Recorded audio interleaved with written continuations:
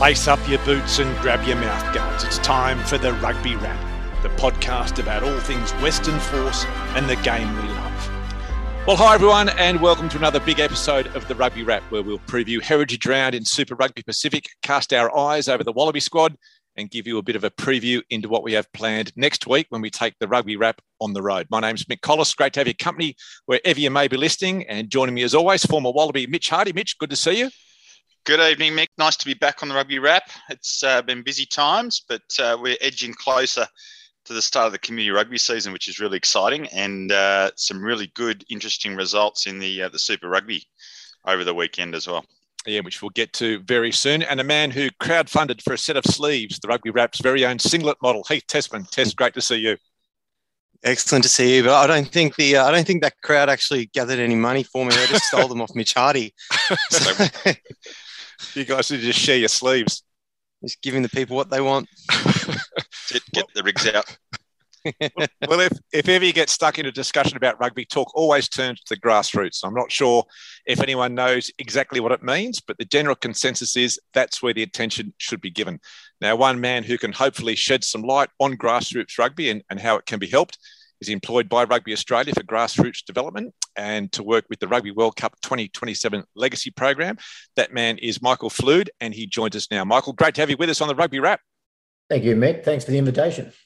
Mate, great to have you. Now, just to give our listeners a bit of your background, you're a devoted fan of the Whales, the Mossman Rugby Club in Sydney, which plays in the subbies competition. You've been a player, team manager, coach, secretary, a vice president, 6 years of president, 10 years on the board. So it's fair to say you know club rugby and what some of the challenges are. So firstly, how do you describe grassroots, and what does your job in grassroots development entail? Yeah, well, originally I moved from Bathurst, grew up there, went to school and uni there, and then moved down to Sydney. And one of those sliding doors moments that one of my good friends from Bathurst happened to live at Mossman, and that's how I ended up at Mossman Rugby. So, moved to a new town. You don't know a lot of people, turn up to a rugby club, and, within a week you've got 130, 140 mates. So, your social life's sorted, and you got somewhere to be Tuesday, Thursday, Saturdays, and also in the off season. So that's why, like most people, that's why I really love rugby clubs, because of that kind of environment. And whereas, you've got a lot of people who are like yourself, and, whether you're first grade or fifth grade, no one cares. Everyone looks after everyone, and everyone has a great time. So, started as a player, and then went as a team manager, then a coach, and then got on the committee, and then secretary, vice president, and then eventually took the president's role. And so, what you're involved in grassroots Rugby Australia. So, what is your job? What's your job? What do you have to do with that? Well, talking with Phil Kearns, who was involved with Mossman Rugby through his sons who played there, and he noticed that the little bit of difference I did with Mossman when I came in is I have an administration background, so I pretty much document everything, setting up systems and processes. And I noticed when I got there is that, obviously everyone knew what had to be done, but nothing was really put down in paper, and there wasn't anything, no procedures, no roles and responsibilities documented and outlined and given to people. So that's one of the first things when I got in there, is just ensure that every single person involved in the club knows exactly what their role is and what they expect, or what the club expects them to put in order to improve the club. And how did people buy into that? No, they didn't like it at first. It was a big culture change, and I had a few nicknames in the first couple of years. But it was a case of, it's just like, it's like any business, is that you have to have the foundations right first. Everything, there's money coming in, money coming out. There's a lot of stuff that has to be done, organisation that has to be done, and you have to try and make it as efficient as possible. And the best way to do that is to document it, to within an inch of its life. And that's what I did at Mossman. So it was a bit of a change for a lot of people there, but people could see the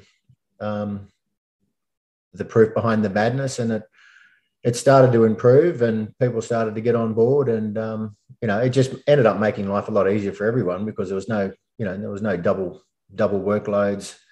There wasn't people standing around wanting to help but not knowing what to do. It was pretty much set out, and everyone bought into it, and you could see results almost immediately.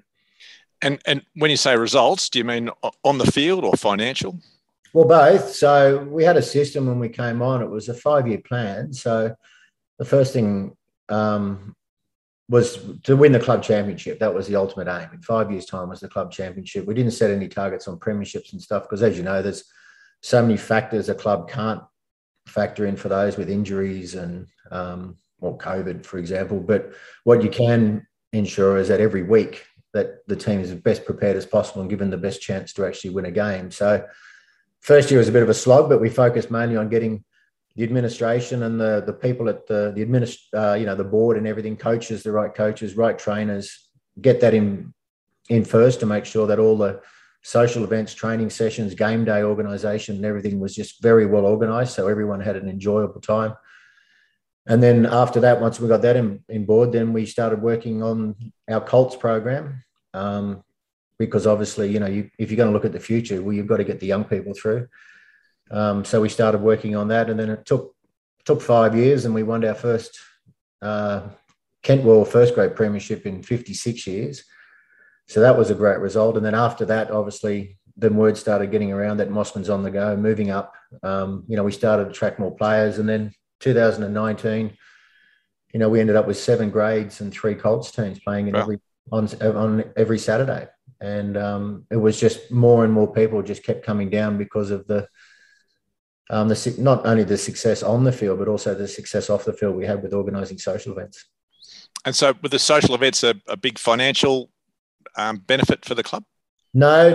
The way that we looked at it is that the social events were really subsidised by the club because it's more, we wanted to encourage people to be part of the club. And, so for people who want to stick around after the game and come up to the clubhouse for speeches and drinks and socialise with their mates, we went the opposite route. So we actually took money from other areas and subsidised into the social events. So the people who actually attended the social events, were not funding the club. It was the other way around. The club was funding the people who were involved in the club. So, so we had we put on, it took a tour actually with the USA to America to realise that what I'd forgotten, which has always happened when growing up in the country, is that, after a game, the host team always put on a feed after the game and then, put on some drinks for the visiting team. And, when we travel around the States, we did the first tour in about 20 years. And I'd forgotten about that hospitality. They all invited us back. Everyone from the club, the host club in the States was there. They put on a nice, dinner and they put on some drinks and, just small things like that you forgot about.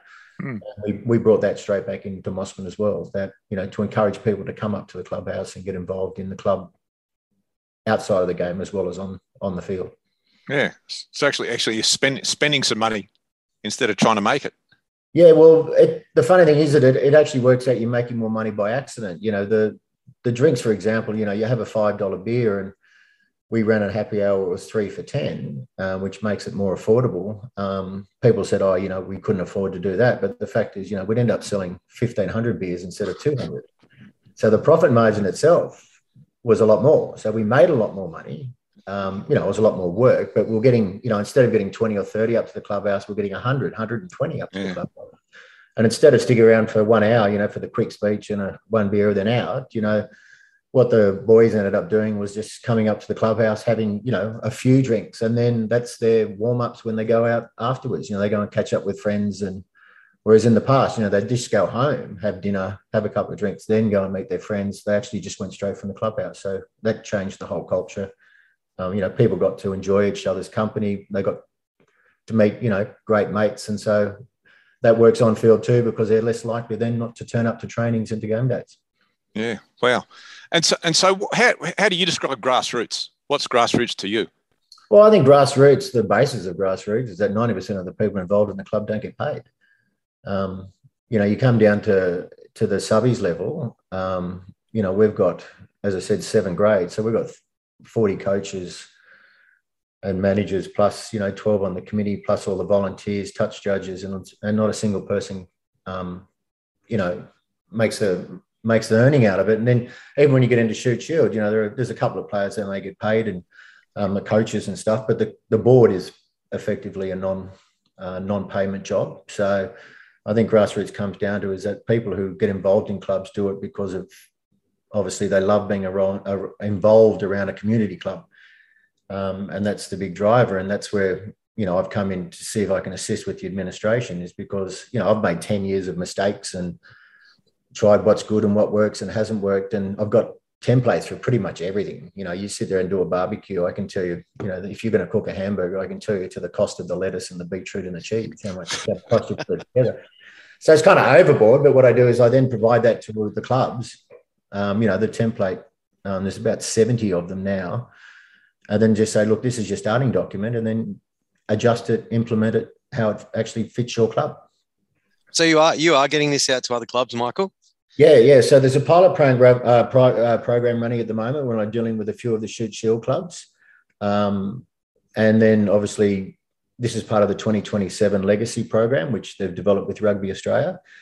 And then we're seeing how that pilot program goes over the 6 months and the feedback. And then if it is successful, well then, Rugby Australia will be looking at rolling it out, Australia-wide. But there's nothing, I don't think it's been done before in terms of having business development, which is in the administration of a club, rather than, recruiting, strength and conditioning, coaching and that kind of stuff. It's about getting your foundations right first, because hopefully what we all expect is that leading up to the British Lions and the World Cup in 2027, we're going to see a surge like we did in 2003 of people coming to clubs. So we want to make sure that the clubs are, as set up as possible to maintain or to recruit these new players and also maintain them after the World Cup. So if you're at a barbecue and someone says, we need to put more money into grassroots, in your mind, that's or more resources instead of money into grassroots. In your mind, is that admin side as opposed to players? Yeah, definitely. Because,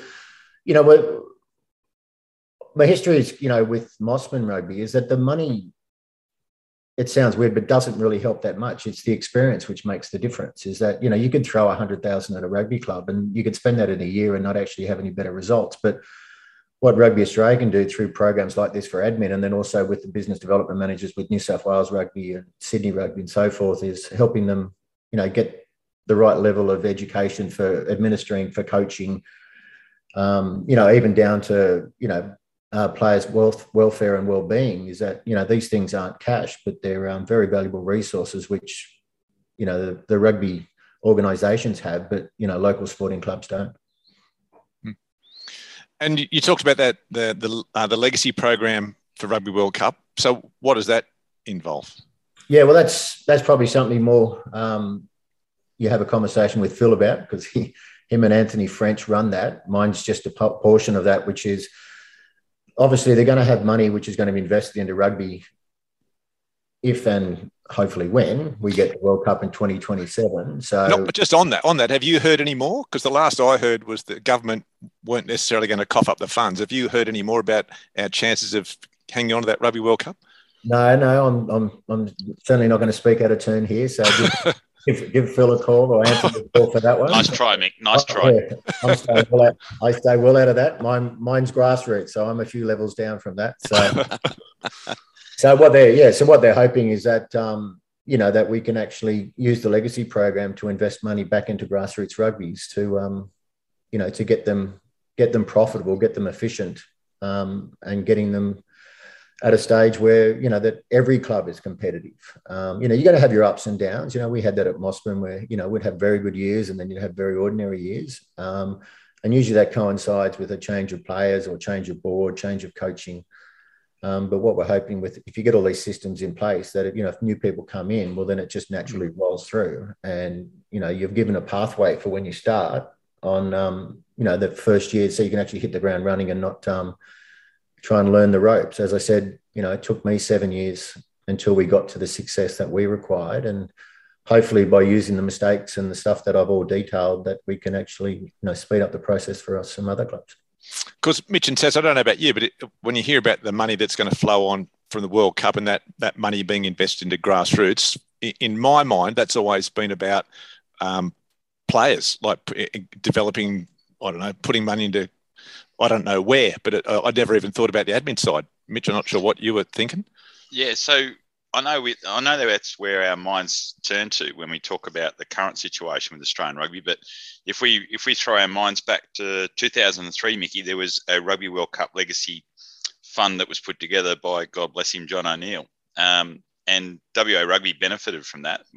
Part of my role when I first came over to WA was to implement some of the initiatives as part of that Rugby World Cup legacy funding. And part of that was to have 3 positions in community rugby purely dedicated to work with club committees around volunteer descriptions, work with committees on their governance, recruitment, retention of volunteers. We did a whole range of sort of capacity building, learning development programs with volunteers over here. And it really, really did benefit the clubs. And we ended up having very strong governance and committees and volunteer base as a result of that. And then we had those positions in place for 3 years from memory, right across that sort of early stages of when the Western Force first was announced. So we were able to both leverage off the legacy funding by creating positions that could work one-on-one with clubs, but also obviously the Western Force brand was an emerging brand then, so it was a double whammy for us. So it was really good. So Michael, I'm really interested in, because there was a lot of success around that volunteer management side of things. So what are some of the key things that you've found with attracting and working with volunteers? Because clubs, especially now with COVID impacting a lot of community sport, volunteers is the number one thing that's really having a big impact, being able to attract and retain volunteers. What would be the 3 top things that you could probably talk to help clubs out there around volunteering? Well, I'd say the number one thing is, which I used when I started at Mossman, is to make sure that all the roles that are involved in a rugby club are identified and documented. So when you're actually trying to recruit someone, they know exactly what they're putting their hand up for, and they know whether or not that suits them. You know, you don't want to, get somebody in who's a doctor and then you give him the treasurer's role. He's very good at operating, but he probably doesn't, he's probably not very good at the numbers side because he has an accountant that does it. So, we got an accountant in to do the accounting job. So, he's a CPA. So, he can do all the audits and stuff internally. For the secretary, we've got someone who spent a lot of time in corporate banking, doing administration, with ASIC and ATO and stuff. So he covered that secretary role very well. And then other roles, sponsorship, social events, IT. We've got a computer programmer to run our IT department. We had a guy that was involved in a pub as a licensee who was helping out with, because we've got a liquor license at our like most clubs, was helping on the licensing side. So, if there is an issue or we apply for a license or the licensing police turn up, well, then we've got a licensee from a pub who's dealt with it for 10 years and can answer any questions. And people stand on the sidelines and they look and they'd like to help, but I think most people don't want to go and get a job in which they don't think they'll be capable of doing. So if you get out there and advertise what roles are required and what is the expertise required to assume that role, then people can look at that and go, you know what, I can do that. I'll be suitable for that role. And that's what we did. We made sure everyone was in the right position, and then they concentrated just on their area. And, when someone stepped down, we then just recruited for that specific job with, again, a document that was sent out saying this is the role responsibilities, this is the amount of time that'll take to actually do that role in a week and for the season. And we recruited very, very well. We filled all roles that we had at the club. And who'd you market those roles to? Was it your alumni of the club? Was it the community in around Mossman, or was it the player base themselves? Yeah, so it was the old boys, firstly, because what we try and do, like when you were playing rugby and I was playing rugby at Mossman, is that, you don't really put much attention into how the club runs. You're there to turn up, play, socialise. Whereas, once you've finished your career and you still want to be involved in a rugby club, the best way to get involved is to be a coach and manager, a volunteer. And we actually built up a team of people who, obviously we got on very well too. So it was a good social activity for us. But we advertised through the Old Boys Network and then through our juniors. We identified who was involved heavily in the juniors program up until the ages of 15s, which we have at our juniors, and then fast forward 4 years and approach those people, and because their kids are now 18, 19 out of school. Obviously if they're involved in rugby before, they love being in rugby again, and we got them involved in the seniors, and they loved it. They brought their kids down. That helped our juniors program, our Colts program, and they loved it. And then they brought their friends that they worked together at the juniors. And so as I said, we went from having obviously some solid volunteers we've had for a long time to having more than we could handle, which is a great position to be in. Absolutely. And you mentioned the importance of having a plan. Is it like plans can be very complicated things that sit on a shelf right down to things that are very operable? What's a couple of tips that you could probably throw out there as far as planning goes? Well, it's got to be long term.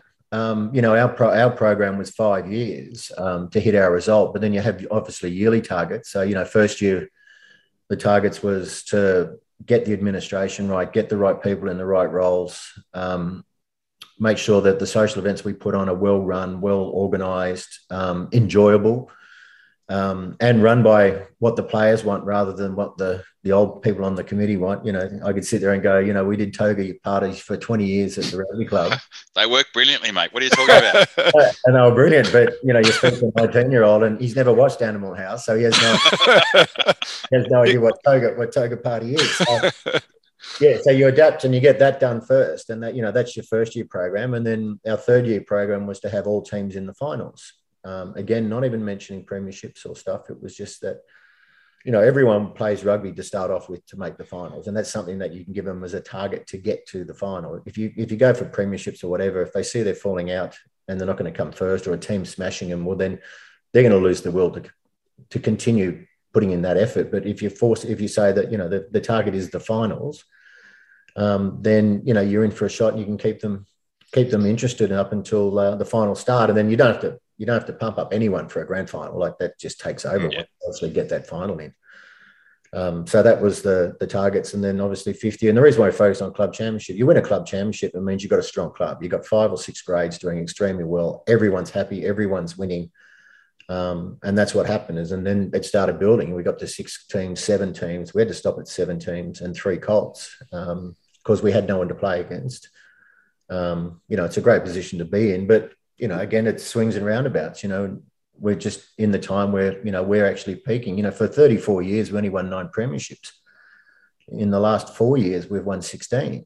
So, we're peaking now. And hopefully if we keep our Colts program going through, which we're working on, the young guys will just keep coming through. And hopefully we don't get that big dip that, you see at most rugby clubs. Yeah, right. And sorry to hog this for a little bit, Mickey, but no. What about the State Sporting Association? So the rugby bodies in the States, what could they do more, in your opinion, to support grassroots rugby in this topic around volunteers and club development? Yeah, well, we do a lot of work with New South Wales Rugby and also with Sydney Rugby Union. Because you mentioned the business development managers a second ago as well. So are they formal positions tied to your piece of work that are implementing this stuff? No. Rugby Australia and our legacy program is just focusing on the administration, and then we work with the New South Wales Rugby, who then have the business development guys that get out there and help with the coaching and recruitment and strength and conditioning and that kind of stuff. So we work obviously together, but 2 completely separate sides. They're more dealing with players, whereas I'm more dealing with the board. And then obviously with all the grants is another thing. I filled out 4 or 5 grants a year for 10 years at Mossman. I filled out everything. It's a lot of paperwork, a lot of administration, but, if you don't apply, you don't get it. And eventually, they come around and they say, okay, well, this person's put in, 40 grant applications. I think we better give. Need to shut him up. Squeaky wheel. Give him some money. Like the Shawshank Redemption thing. They just said, well, just stop submitting bloody grants. But these things got to be persistent, and so I'm in contact with all of the bodies that actually have those grants, and so anytime a grant comes out, I notify all the people I'm working with about what grants are available and how best to submit a grant to maximise the chances of getting it through. Yep, that's good. Excellent. Thanks, Mickey. That's me for that. I'm sorry to take over there for a No, bit. that's all right. So, Michael, if clubs want to get some of those templates that you were talking about, are they available at this stage, or is it still in a trial period? No, it's still in the trial period. So what we've done is that there's a draft document which I've given to 4 Shoot Shield clubs, which I'm working with at the moment. Obviously, we're waiting to get feedback from them on what looks good, what needs some changes, and so forth. And then once we've got that, then we'll be working with New South Wales Rugby and getting it out in Sydney first, and then based obviously when we get the 2027 World Cup, we then start looking at rolling out into the other states as quick as possible. Yeah, no, fantastic. That's great. We really appreciate your time. I found that, completely spun my head around about what grassroots is all about. So I do appreciate it. And thanks very much for your time on the Rugby Wrap. No problem. Okay, thanks for having me on, and say hi to all the rugby players in WA for me. Will do. Thanks Good very much. Michael. Cheers, Thanks, Michael. Cheers, mate. So that was Michael Flude from Grassroots Development at Rugby Australia and involved in the Rugby World Cup 2027 Legacy Program. And Tess, I don't know if that surprised you, but it surprised me that, as I said, I always thought grassroots was about players, but it's not. Yeah, and I know we've spoken in the past about the rugby powers that be getting together and putting together training programs and drills that coaches should be working on and everything like that. And it's always very on-field centric. But that's just as important, if not as important, as what's happening on the field. If you haven't got the clubhouse for the guys to go into after the game, you haven't got a rugby club, you haven't got those people there. So being able to identify the right people for the job and give them a structure, a template to work around, it's a great idea. The sooner we get that out, whether we get that 2027 World Cup or not, that needs to be made accessible or online anywhere, so anyone who wants to use it. And it's almost the point that they don't wait for volunteers to walk up and say, I want to help. Like, they actually put out, this is what we need. And if you want to volunteer, it's like a job, just without the payment. Players, so why don't you recruit the best people for the job down in the club? But as I said, Mickey, like, this has been around for 20 plus 30 years. Like, you look at friends groups of clubs and, alumni groups of clubs and, Surf Lifesaving does it really well. As you know, like, they've always got volunteer lifeguard stuff and happening, and the parents have to play an active role in the nippers programs and that sort of stuff. But when you get to rugby clubs, it's kind of, we've gone through that generation where and in particular in WA rugby, I'm talking about now, where a lot of the clubs are really struggling for volunteers because we've missed a whole generation of people who have sort of gotten used to the whole drop your kids off at sport mindset rather than stay and volunteer. And mate, it doesn't take much to cook a sausage on a barbecue. You don't need a degree to do that. And it's just a matter of, some people just need to be asked and pointed in the right direction. And I think we're missing a trick here in rugby at the moment, and the game's suffering for it. And you just have to look at the participation numbers in WA in particular, where they've either flatlined or declined in certain areas because of the fact that we're missing a volunteer base to then inspire people to come down and enjoy what club rugby has to offer. So, clubs that do it well, there's no coincidence. Clubs that do it well and have a good volunteer base are successful on the field as well. It goes hand in glove. Like, if I use the analogy of, my cricket club, which I'm involved in over here down at Leederville, 7 teams out of 8 in finals this year, thriving juniors, lots of volunteers willing to put their hand up and do work. Whereas I compare that to what's happening down at UWA Rugby Club, where they've barely got enough players to field 3 teams, don't have a Colts this year, and have got a fledgling ladies team going, lacking volunteers, lacking people to do things because of the fact that people are just sitting back waiting for someone else to do it. Your old man's volunteered for years and years and years, like going back to Eastwood days. He's volunteered countless amount of hundreds and thousands of hours of his time, and it was always really rewarding for Warren with the work that he's done. But I don't know, I think we just got to reinvigorate that whole volunteer. It's not just about watching the game, it's about volunteering and being part of it. We've got to reinvigorate that, and that's a really good example. And this is why I'm a bit saddened that it's only exclusive to Sydney at the moment. I'd like to see, it doesn't take rocket science to expand that nationally. No. I don't know why we have to do a pilot program and why it can't just be readily available straight away. Why has he got to ask to shoot shield clubs? They're the ones that have had the success down there in the subbies. Yeah, I reckon the sooner they get that on the national footprint, the better, mate. Everyone's going to benefit. Yeah, and it's surprising they didn't cast the trial a little bit wider. Just, four shield clubs. It's why not 4 over here, 4 in Queensland, 4 in Melbourne, or Tasmania, South Australia, Northern Territory. Go to places where you're really going to be at the coalface of grassroots, not shoot shield clubs. That's not the coalface of grassroots. Well, let's move on. We'll look at the results from last week's games in Super Rugby Pacific. Brumbies 16, Reds 12. Mitch, that was a good tight contest. Yeah, absolutely, mate. And, you know, the Reds could be feel a little bit hard done by, a little bit of controversy in that game towards the death with the TMO not being involved in the pullback of Fraser McWright as he was going for the try, which was towed through. So the Reds could probably feel themselves a little bit unlucky. And, again, we're seeing referees being indecisive and a little bit of indecision there, and the TMO having an influence and then not having the influence as they choose. So it was a tight tussle.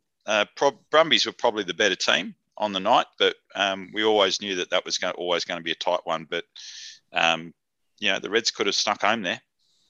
And a little bit of controversy with the referee holding his arm out, but saying I didn't hold it out, and some of the a few of the players saying, but you held it out. Mate, you held it out. You just didn't say anything because he was about to hold it out and blow something. Then went, no, actually, I'm wrong. But that's yes, no. Oh, and what about Taniela getting cited after the game after reviewing it on field, nothing in it, shoulder on shoulder, and then the citing commissioner steps in. What do you reckon about that, Heath? Oh well, thank God. And I was just trying to read up on that now to make sure see what happened. Tonight's the hearing. Appealed, and he's been given the all clear. He's got off. So thank God some sanity has prevailed. I'm glad we've wasted everyone's time in bringing a judiciary hearing together for that. But it's one of those situations where it's just that good a clean. He's just hit the guy that well. He's blown him off the ball. It's copybook. Like, it's perfect. Yeah, but Jerome Brown should have been penalised. He was flopping all over the thing. How else are you meant to clean the guy out? He's lying almost Superman style on the ball. So he's back. Waratahs 24, Rebels 19. Test, do you think the Rebels would get that close to the Tars? I did a little bit, though. At the same time, it's a younger Waratahs team still as well, who are still learning their way and learning how to win after going, a long time last year without getting that victory. They've had some big games over these last few weeks, especially like that game for them against the Force was a real fork in the road moment for them as well, whether or not they were going to be able to go on and compete this year or whether or not they were just going to kind of be in that bottom half of the comp. And the fact that they got up over them, I always feel there was going to be a little bit of a dip off coming. And as well, the Rebels would have circled this game. The Rebels, God bless them, they're already at that point where they're in the season and saying, okay, this is the ones we can target if we're going to find a win this year. Otherwise, it's going to be a year like the Tars had last year. And I think that game for the Tars was one of those ones they would have had circled up on the wall. We've got to throw the kitchen sink at this. And not saying that they're not going to come every week and do the best that they have, but realistically, these are some of the games that they're going to have an opportunity to win. And so I think it was as tough as it was for the Tars. They did a little bit tougher than expected. I think it was still a good gritty kind of win for them. So I think they're ticking along quite nicely. Coach Coleman and Tamapio over there are doing a pretty good job. They've got, there's nothing too flashy about them. They're still, missing players. They still haven't settled on their best 15. They're still a young 15 as well. So I think they're building something pretty good over there, as much as I hate to say it about the Waratahs. Yeah, the poor Rebels. The only good thing about the Rebels, Mickey, was Dickie Hardwick getting his 50th Super Rugby cap, one of our favourites. Yeah, great milestone. Great milestone for Dickie, former UWA junior, which is great. And the other match, the Western Force 20, defeating the Drua 18. Bailey Kunzul, the hero, kicking the penalty after the siren to break Fijian hearts. And Mitch, we'll start with you. What do you think of the Force's performance?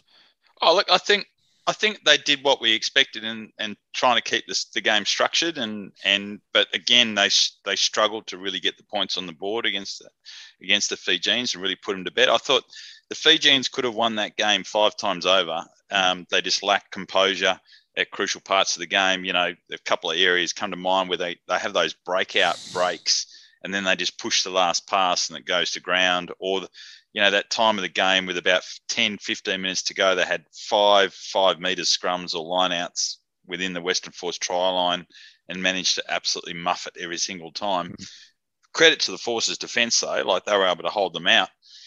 And credit to the Force, they were able to stay in the game and give themselves an opportunity to win it. But you always got the sense that at some point in time, Fiji were just going to eventually just give up the gas and give a penalty away. And good on Bailey Kunzul for stepping up and slotting the goal at the end. But yeah, far from convincing that win. I'm glad they did win, but far from convincing. And I do have a a little bit of sorrow for the Fijian Drua because they really should have won that game and they really should have won it well. And Tess, you talk about forks in the road. Was that a fork in the road for the Western Force? Well, yeah, I think it could have been because, like Mitchie just said, it's a game that they probably should have lost several times. But the fact that they're able to find a way to win and grit it out, and whether that's just by staying calm while Fiji are throwing all these attacking forays at them, and they're looking like they're going to score, and it can be pretty easy for a team to kind of lose their way a little bit when they're under the pump that hard. But they stayed tough, and they knew that if they just kind of kept doing what they were trying to do, what their game plan was at the beginning of the game, that they would end up getting over the top of them. And, every team will talk about it, especially when you're playing against these Fijian teams, like how they can rack up points. But if you're there, it might take you 4 minutes. It might take you 84 minutes. As long as you're within arm's reach of them, you're going to get an opportunity to win. So, like, tip of the hat to the Force. But I do agree as well with Mitchie. I think, look, the Drew are everyone's other team, aren't they? Like they're the new boys. They're playing the most entertaining stuff, so you can't help but feel a little bit sad they didn't get over. I was yelling at the TV, Mickey, because they've got such attacking flair in their backs. They're 5 meters out from the line, so what do? Pass it to the big prop forward who drops the ball, 2 meters out from the line. Like, just pass it to one of their backs. For God's sake, they're 110 kilos anyway. So frustrating. Admittedly, that prop's only a tenth of a second slower over the 100. And they've got great fans too that turn up to Leichhardt. It was fabulous to see the fans. But I'm not sure how accurate the stats are. But let's just, a couple of telling things. Western Force missed tackles 29. That's a telling stat. Yeah. That's a lot. Oh yeah. The line-out success rate for the Fijian Drua, 8 out of 14. That's a telling stat. That's a lot of possession that you're turning over. I'm not sure what the penalty count is. They don't record penalty counts now these days. But yeah, I think really, and you know what I'm like with the referees, Mick. I try and be as nice as possible. Now we know why they don't record penalty counts. But I think, they probably do. They just don't give them to Mitch Hardy. Don't you think? But don't you think we could just play a little bit more advantage at times, like just to see how the play unfolds? Like they're really quick to blow things up on a lot of occasions. And I just think a little bit more advantage on some of these occasions could just let the game breathe a bit, unfold, see what happens, rather than teams just kick the ball away and go, we'll just take the penalties. Yeah. And play more, but then be happy to end the advantage as well sooner is one of the things I think as well. Yeah, I think forget the 8 of phases where you've gone 15, 20 metres. You've had 8 chances to play with the ball. Man. Okay, so play on. Arm goes down. Let's not march back for that, especially, and this is me saying it, a scrum penalty as well. Yeah. Oh man, how many scrums? Like every second scrum was a scrum penalty on the weekend. It was just, I felt like every game, like not just the Western. I'm thinking it's happening a lot in the Tars game, happening a lot in the Brumbies game. Just like, how many scrum penalties are there over this weekend? And we don't like to bag players on this podcast, but look, Matt Haley he can make a break, but Tess, I reckon you'd be quicker than him over 60 yards. Like he gets caught. He always gets caught. I thought he'd be lightning. It depends on what's at the end of the pitch. There's a big bucket of Cheerios there and a tomato sauce. I'm probably about Like, I don't think the Force have anyone with genuine speed that I have seen. Kunzel might, but I haven't seen him break out yet. But we don't seem to have anyone that's just got those jet shoes. Tony Pulu's got a little pretty bit of rapid, but he just needs the space to be able to do that. Be on the field. Yeah. I thought when the Force play to their structure, they'll be able to mix it with any team. But they are relying on penalties, set piece, and a bit of luck to get their wins at the moment. So, there's far too many close games for mine. They're not creating enough. They need that breakout game, and it might come when they next play the Rebels, where they just completely dominate from the opening whistle to the final whistle. And everything works. Just destroy someone. Yeah, well, they're currently sitting in 6th spot. Brumbies on top, then the Reds, Crusaders, Tars, Chiefs, Force, Blues, and the Hurricanes round out the top 8. Super W, the Reds up 15-10 over the Brumbies. New South Wales 67 defeating the Rebels 10. New South Wales looking very good. And the Drua 45-0 at halftime against the Force. Final score 45-17. I reckon that was a gutsy effort by those Force ladies in the second half. They were rattled. Second half took to the Fijians and they looked the goods. So, that was good. And, plucky performance, Mickey. Yeah, it really was. I thought 45-0. I thought, where's this going to end up? have them 17-0 second half was a really good response. I'd like to think that their slow start was because Stewie Jenkins donated his Heroes and Villains voucher to the team last week, but I haven't been able to get it to Trilene Pro yet. So if anyone knows her email, let me know and we can send her and the girls up to. We'll get it to her in bye week's coming up soon. It is. In fact, it's coming up this week, Super W. So on the Super W ladder, the Drua and the Tars women both undefeated on 15 points. Then the Reds, Brumbies, Melbourne and Force. And Friday, April 1, the Drua versus the Tars women. And I reckon that'll be an absolute classic. They both love scoring points. April 1, Friday.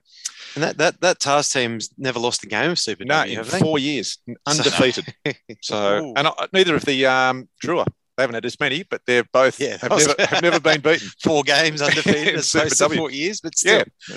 Yeah, And then looking at Super Rugby Pacific, this week it's Heritage Round, which means clubs get to sell their fans another jersey. He loves it. What are you talking about, Mick? The Brumbies will just be wearing their original 96 jersey, which they've publicised. Milk across the front, whatever it is that they used to have down there. Yeah, why not? So that's just the original jersey, mate. The Force is selling theirs at HBF Park before the game. And from what I saw, it's black with black and blue stripes, which I don't think they've ever worn. They've never worn that. But it's made of cotton, though, okay? Yeah, with a collar. I know, it's a great-looking jersey. Why couldn't they just roll out the original Western Force jersey in cotton? I don't know. No, and people have that. They're not going to make any more money out of it. Something they've already got. Throw out the old black and gold hoop jersey that the First Spirit wore in their first season. And because the Force are asking people to wear, so they're selling a black and blue striped jersey, and they're asking people to wear black and gold to the ground to pay homage to the Force's WA Rugby heritage. So I must be missing something, but it doesn't make sense to me. Anyway, but good on them. And I hope lots of people buy jerseys because they're wonderful. I hope everyone does turn out in all black or all gold. I don't care, but it looks really cool. You see them do it in all the big stadiums in the US, and it has a great effect. Oh, the Welsh stadium on the weekend was completely in red. Yeah. Oh, they were red faced by the end of it as well, weren't they? Yeah, nice. But yeah, hopefully sea of blue. Good news is all New Zealand teams healthy and COVID, so it's a full round.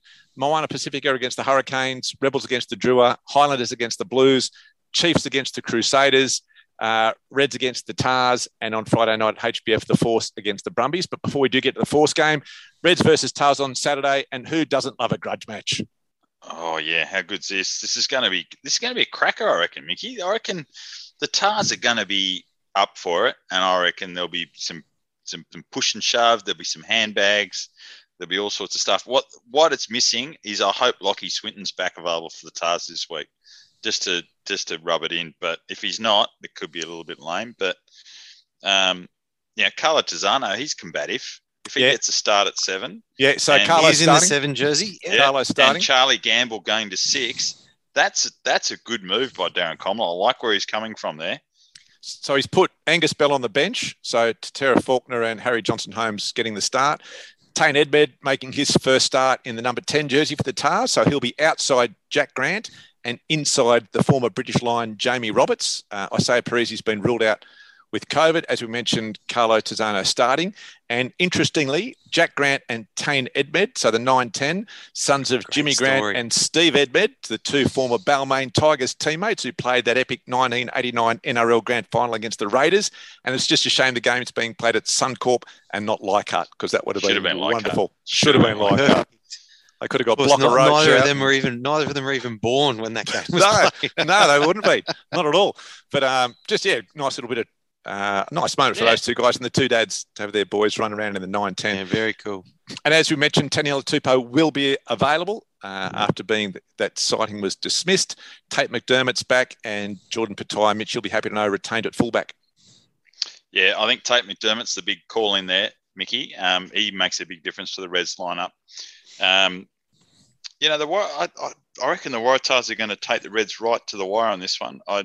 On paper, you'd be picking the Reds all day long. Home game, good solid performance over the last few weeks, reasonably consistent 23. The Waratahs have had a little bit of disruption. That surprises me. I feel like there's a butt coming. Angus Bell going to the bench worries me a bit. I don't understand that one. Harry Johnson-Holmes, the guy that gets penalised the most in the competition, keeps getting his spot every week. Honestly, he's got nude photos of Darren Coleman. But You heard it here first. But, a bit of a mix-up in the back row. I like where he's coming from there. Tane Edmund is a class player. Yeah, he's real good. Even though Donaldson has been playing some pretty good footy, Tane Edmund can play. I'm going for a Reds win, though, and I reckon a Reds by 8. Oh, there you go. What do you reckon, Tess? No, I think this is the one where I do think it'll be a good scrappy affair, and Coach Coleman will have them all up for it. I just think that the Reds team are just that little bit more mature, a little bit more experienced in getting out the win. So I think it's going to be tight for probably 40, 50 minutes. But then I think the Reds team will probably finish over the top of them and end up getting up, let's say 27-12. Oh, nice. Big win. Comfortably in the end. Big win by the Reds. And then on Friday night, this Friday, 7 o'clock, the Western Force up against the Brumbies out at HBF Park. A bit of shuffling around by Coach Tim Sampson, but no major surprises. So the Force, their starting 15, Harry Lloyd, Feleti Kotu and Santiago Medrano in the front row. Thrush and Rodder in the second row. Fergus Lee Warner, Kane Koteka and Bronard Stander the back row. Pryor and McIntyre the 9-10. Bailey Kunzel and Kyle Godwin. Goodwin back in the 23, starting this week. Mateli and Tony Pillow on the wings and Jake Strawn at fullback. And then Reddy, Abra, Holmes, Anstey, Ollie Callan, Isaac Fainzala, Wassar, Rasham Pasatoa and Richard Kahui on the bench. The Brumbies, pretty standard. Scott Seo, Lockie Lonergan, Sefo Kite. So no Alan Alatoa for the Brumbies. Swain and Frost. Or Slipper. Yeah, also our Fanga. So interesting how that up front will go. Swain and Frost, Valentini, Brown and Samu in the back row. Ryan Lonergan, captain this week. Rodiona, Muirhead, Simone, Ikatau, Wright and Banks. They're starting 15. How's it going to go? Tess, you reckon up front initially, how much do you reckon they'll miss? I reckon they'll miss that whole front row. Like you can take one of them out comfortably and have enough the IP and the maturity and experience throughout the rest of them to keep everything settled. But you're taking out Slipper, Alatoa, and Falau Fainga. That's 250 odd Super Rugby caps plus the test games as well, along with it. That's a lot of experience out of what is effectively a very they're a confident pack, but they're still very young and inexperienced pack. I don't know, besides Pete Samu, no one else has probably played 50 games of Super Rugby in that group. So you take those guys out of it, replace them with some very capable guys. Scotty Seo comes in. He's going to be very experienced. Lachlan Lonergan's on the way up. Sefa Kautai. He's had experience over in New Zealand before coming to the Brumbies last year. So he's been in and around Super Rugby for a bit, just hasn't got the games. So I think there's a huge opportunity for the Force there. And if not up front early on, up front in the second half, when we're able to bring the likes of Reddy, Bo Abra's only in his second game, but you've got Reddy and Holmes coming off the bench against, some pretty fresh young guys. I think that's where the opportunity will be for us. And we haven't touched on the Force team, but they've got Kane Koteka back into that back row. It just doesn't completely even out that back row competition. But I think as far as what Tim Sampson and the rest of the coaches have wanted, I think this is probably the balance of the back row that they've wanted from the beginning of the year and just haven't been able to get because of injuries to the second row or to Kane as well at 7. They haven't been able to have this combination of guys on the field yet. So I think this is their ideal back row. So having them going out there against what I think is arguably the best back row in the competition is a big plus as well. So, I mean, I've spoken about front rows for about 5 minutes now, but long story short, I think this is, as much as all the games for the Force are a fork in the road game, I think this is where they can really drive it in. They'll be confident going into it after the round one showing. And I think they might get the rub of the coin this time and come out on top. And Mitch, the back line, do you like that, the back line of the Western Force? Yeah, well... Goblin brought back up? Yeah, well, it's adequate, Mick. I don't think it's got a lot of attacking power there, and we've always talked about that, but the saving grace there is the change at 10 for the Brumbies, Rodney Iona. Like, he's a quality player, Rodney. You can't underestimate him. He can play the game, but missing Lalesio out of the team and just a couple of key senior players from the Stoneway of the Brumbies just opens the door for the Force. And I think Kane Kateka coming back in at 7 is crucial. They've really missed him the last couple of weeks. Stander's been really good. He always is. He's a solid performer. Lee Warner has got a point to prove, and we'll probably talk about that later, but he needs a massive game because against Valentina, Brown and Samu, that is just, that's where you're going to lose it. And also the Brumbies line-out's just going to absolutely destroy us. We can't afford to have a line-out day like we had the other week. Otherwise, we're going to get an absolute bath. So in the backs, Banks is in good form. Wright's in good form. Muirhead's been playing good footy. Mogg's been doing his job off the bench. Simoni and Ikitau, very solid, very dependable.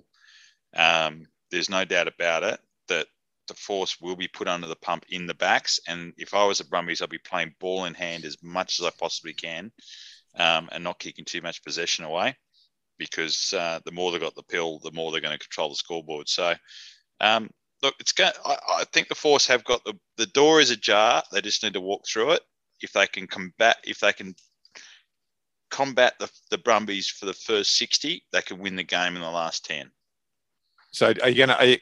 Can they do that? I'm going to stick my neck out and say Force to win on the bell like they did last week. It's going to be a cliffhanger. It'll be decided in the last 5 minutes, and the Force could get up. All right. Now, Tess, I just want to be positive. I want to be positive for our WA fans out there. Tess? No, I think it's going to be. I think it's going to be a repeat of round 1, except with us coming out on top. So pretty similar to what Mitchie's predicting. I reckon it's going to be tight. It's going to be an arm wrestle. We're going to grind them. It's going to be a physical game, and then someone's going to pull a rabbit out of the hat for us this week instead. And how many tries, Tess, will the Brumbies score from a rolling maul off a line out? None, because they're go-to guys, aren't they? Yeah, I'll go with none. I'll say that as well. Come on. None. Oh, really? Yeah. They've only got 2 strong jumping options. 2 strong jumping options in the line defending that rolling line out. They're going to score. They're going to score working little plays around the fringes. Yeah. Yeah. It'll go. Right. Yeah, ball to the front. But it won't be a maul. Trick play.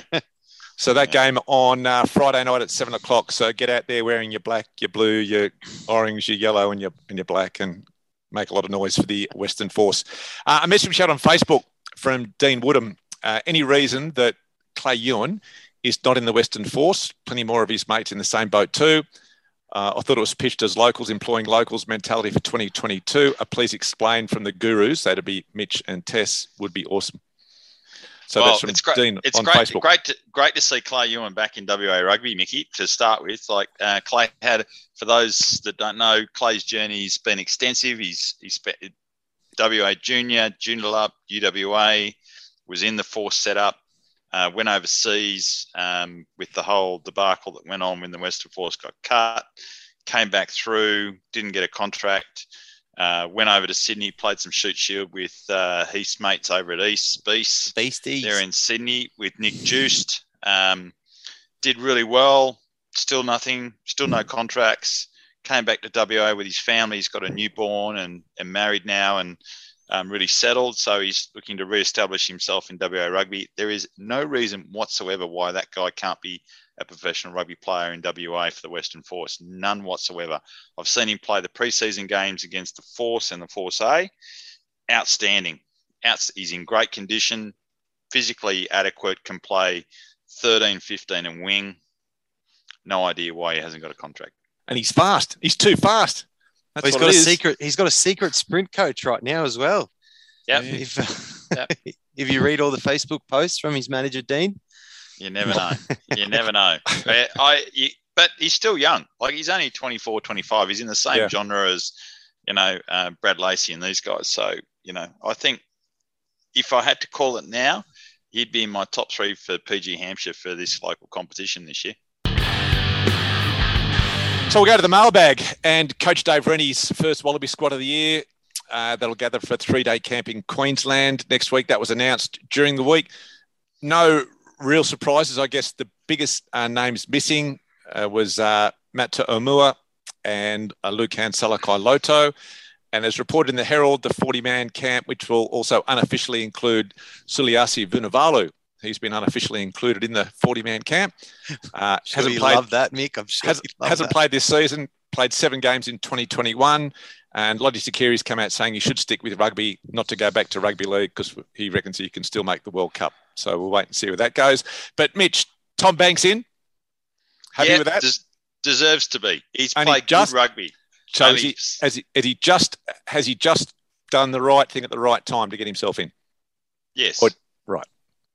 Absolutely. You've got to play good rugby to get picked, Mick. And what I don't like is what you just pointed out. Blokes that don't even play get picked. It's just ridiculous. Turn it up. I can't understand that. They must have had his tracksuit already made, and they thought, well, we might as well bring him on, give him his tracksuit. We've already embroidered the SV. And there was articles throwing out there that he's going back to NRL. That they don't just materialise out of nothing. Yeah, someone's behind that. Yeah. We talked about it's not even worth talking about. We'll move on. Do you think Tim Horan would be disappointed with no Richard Pasatoa? No, I don't think so. That was a stupid comment at the time. I'll tell you who is disappointed: Fergus Lee Warner. What does that guy need to do to get a gig in the top 40 players in Australian rugby?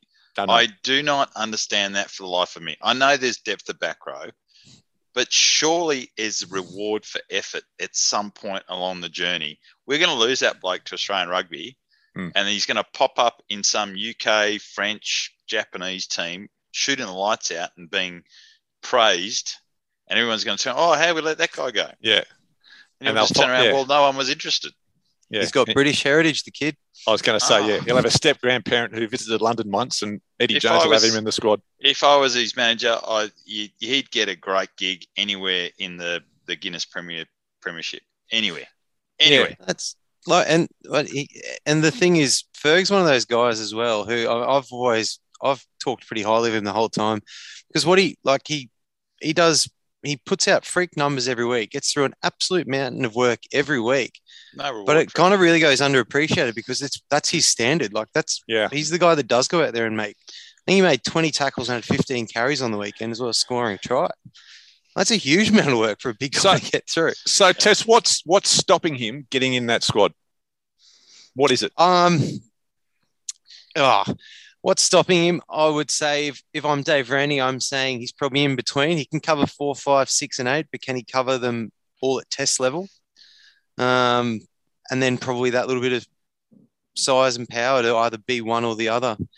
It's something. I guess it's something that I forgot. It was Brian Smith, the coach of the Roosters, and it spoke about just recently or within the last 12 months about rugby league, and I think it's pretty applicable to rugby union now as well. And that you need to be a fast power athlete as well. And you're slowly starting to see, look at the guys like Taniela Tupou, all these new players that are coming through nowadays are kind of freakish special athletes, and not shortening Ferg or anything like that. He's always going to be your third fastest, or he's always going to be your third biggest, or, little things like that. Doesn't mean he's not playing well above his weight every week and carrying a huge workload. But I just think that's probably how they're viewing him, and I don't think they're going to change that perspective of him, unfortunately. But I'm on the flip side. There is always room for improvement of players. People can change, they can adapt, they can learn. Surely being in a camp environment is a benefit to that player to improve his game, to address those areas. If you're not in the environment, how do you improve? So, I just perplexed about that one. Give him Vunivalu's spot. But to be honest, same with Nick Frost. Nick Frost is signed to go to Japan, so he's already made his decision. Isaac Rodder, I know Isaac's got a really good line out set up and all the rest of it, but for mine, he's not dominating as well as he should be around the paddock at the moment. He's losing his feet in contact all the time, so he's not getting past the contact zone in any of his carries. Yet he just goes straight in because he's been recruited from Australian rugby, so they've got to justify that recruitment by putting him in the squad. He doesn't deserve to be there on form. And so I know Dave Rennie comes out and says, I'm picking this squad because we've got England in mind in July. It's not about Super Rugby form. It's about getting the best guys together to play England. And I respect that. And I fully understand that. But I still think you need to also reward effort, because you're always going to you've got to have depth. You've got to build Australian rugby depth. It's got to be two-pronged. Yes, pick your best team, to go towards that England goal, but also you've got to build your depth as you go along at the same time. Same, Lockie Swinton. Has he played a game yet this year? I don't think he has. Yeah, he started. I think he was round one. Did he start round one? Then he was injured. I thought he was suspended for the first game. Probably was. Probably, but no, he should be there. So the biggest bolter, I should say, was Donaldson. Was Donaldson, the New South Wales number 10, after only 10 starts in the New South Wales number 10 jersey, and he found out that he was in the team when he was scrolling through his Instagram, which is funny. But how does that happen? Surely the coach can pick up the phone and let players know they're in before the media department have to put out their little social media posts. Well, you'd think so, wouldn't you? Well, you'd think so. But give the guy a phone call. Why can't the coach ring him up and say, mate, congratulations, you're in? What would you rather? I've been in the car with friends who have found out on social media that they've missed out on the squad after being there. They've scrolled through it. That'd be disappointing. Okay. Yeah, that's true. Yeah, no, he deserves to be there, Mickey. Like, he's played good footy. He's got a different aspect to his game. I like how he plays his game. Thoroughly deserves to be there. Is he the new great white hope of Australian rugby? No. There's no such thing. Oh, yeah. Well, you have a lot of them. There's no such thing. Stop doing it. No, there is no such thing. We need to just have 23 blokes that will die and bleed for the jersey. Okay, let's hope we've got them in that 40 somewhere. Brings a tear to my eye, Mitch. Brings a tear to my eye. So, Girls Club on Friday, it was going to be on a couple of weeks ago. It was postponed because of COVID. So Friday, the 1st of April is Girls Club. So join in. There's an engaging rugby session followed by a club barbecue. That's down at Southern Lions Footy Club from 5:30 till 7:30 p.m. at Success Regional Sporting Facility. It's basically introduce new players to the Friday night girls rugby competition. So current players encouraged to get down there and also bring along a friend. So that's Girls Club on Friday, 1st of April, 5:30 down at Southern Lions Rugby Union Club. And still in the community, a day in union is on this Saturday. We had Greg Mum on a couple of weeks ago. So March 26th, the wider rugby community being urged to come together online or with mates to celebrate their passion for the game. Just asked to post or share images of rugby, whether you're watching, playing, having a beer with a mate, put it on the socials, tag it a day in union. A great initiative, easy to get behind and make the conversation about rugby positive again. So that's all on this Saturday. Then it's been announced that Saint Etienne has been announced as the Wallabies base for the Rugby World Cup in 2023. And I believe you can hang out with them if you join the Rugby Wrap's World Cup tour in association with Gulliver's. I believe we spend 2 nights there out of the 18 that were on tour. And there's one of the 5 games you'll watch in that terrific part of France. So for more details, it's Gulliver's Rugby World Cup 2023.com.au and it's Tour 1C. That's the Rugby Wrap hosted World Cup tour, which will be a beauty. Enlighten me, Mick. Whereabouts? I'm not good with my geography. Where is Saint Etienne? We'll have to throw that to Mitch Hardy, our resident Frenchman. It's in the middle. It's in the middle Don't of the say south. France. Don't say France. Up slightly from the bottom, in the middle, more towards the southeast.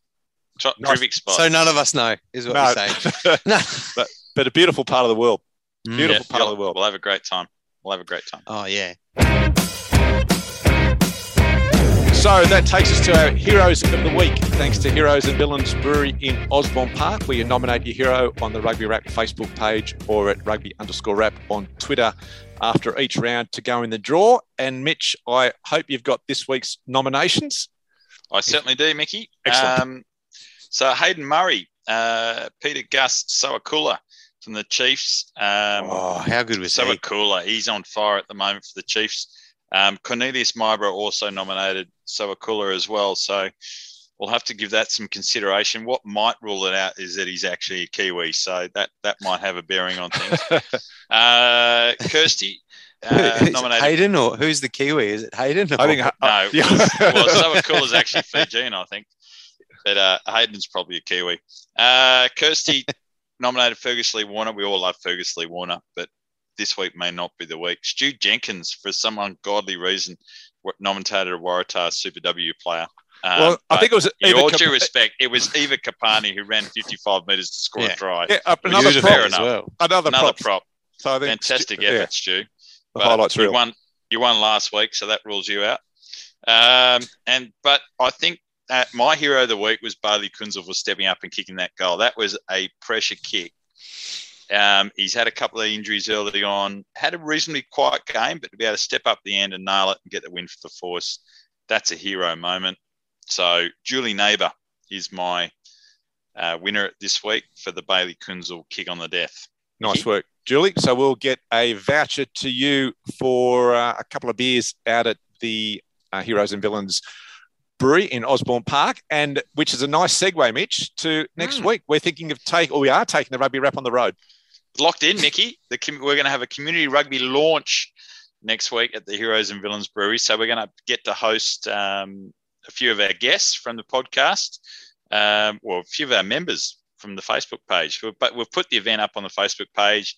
If everyone needs to register, and then we'll select 15 people. Obviously, you've got to be WA Perth based to be able to attend.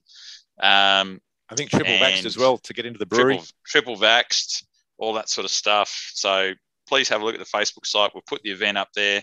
Register interest. We'll select 15 people, invite people along. We've got Clay Ewan knocked in, Tobias Hoskins, the 3-time premiership winning captain from Cottesloe. He's always entertaining. Kira McCaskill's agreed to come on the show. We've just got to sort that out with some pre-questions for Kira to learn all about her journey in the Super W team.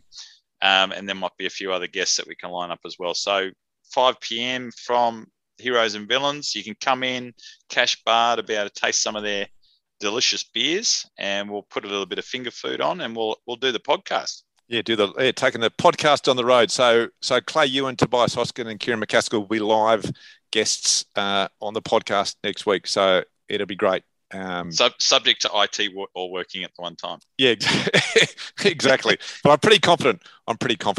And so that's something to look forward to. It'll come out the normal time, but yeah, so make sure you do not know. We'll pick the Rugby Wrap first 15, and they'll be our guests at Heroes and Villains Brewery next Wednesday night from 5 o'clock. And a reminder, if you do have any feedback about the podcast, anything you want us to cover, on the Facebook page, the Rugby Wrap, and on Twitter, Rugby_Wrap. So thanks, Mitch. Thanks, Tess. Good to see you both. Lovely to be here, Mick. All good. And thanks to everyone. He's looking immaculate. He's almost like to recline on the ground. If you want to see what Heath Tessman really looks like, come down to the Heroes and Villains Brewery next week. I want you to draw me while I'm laying like this. And if you've got if any of the punters out there have got a copy of your book, Nick, they could bring your book down. You can sign it for them. Exactly, and I can even bring some to sell. Pick up a couple of bucks for each book. Make it a money thing. That'd be wonderful. Pay for myself for a beer. That'd be great. So, thanks to everyone for tuning in, and we'll catch you next week on the Rugby Wrap.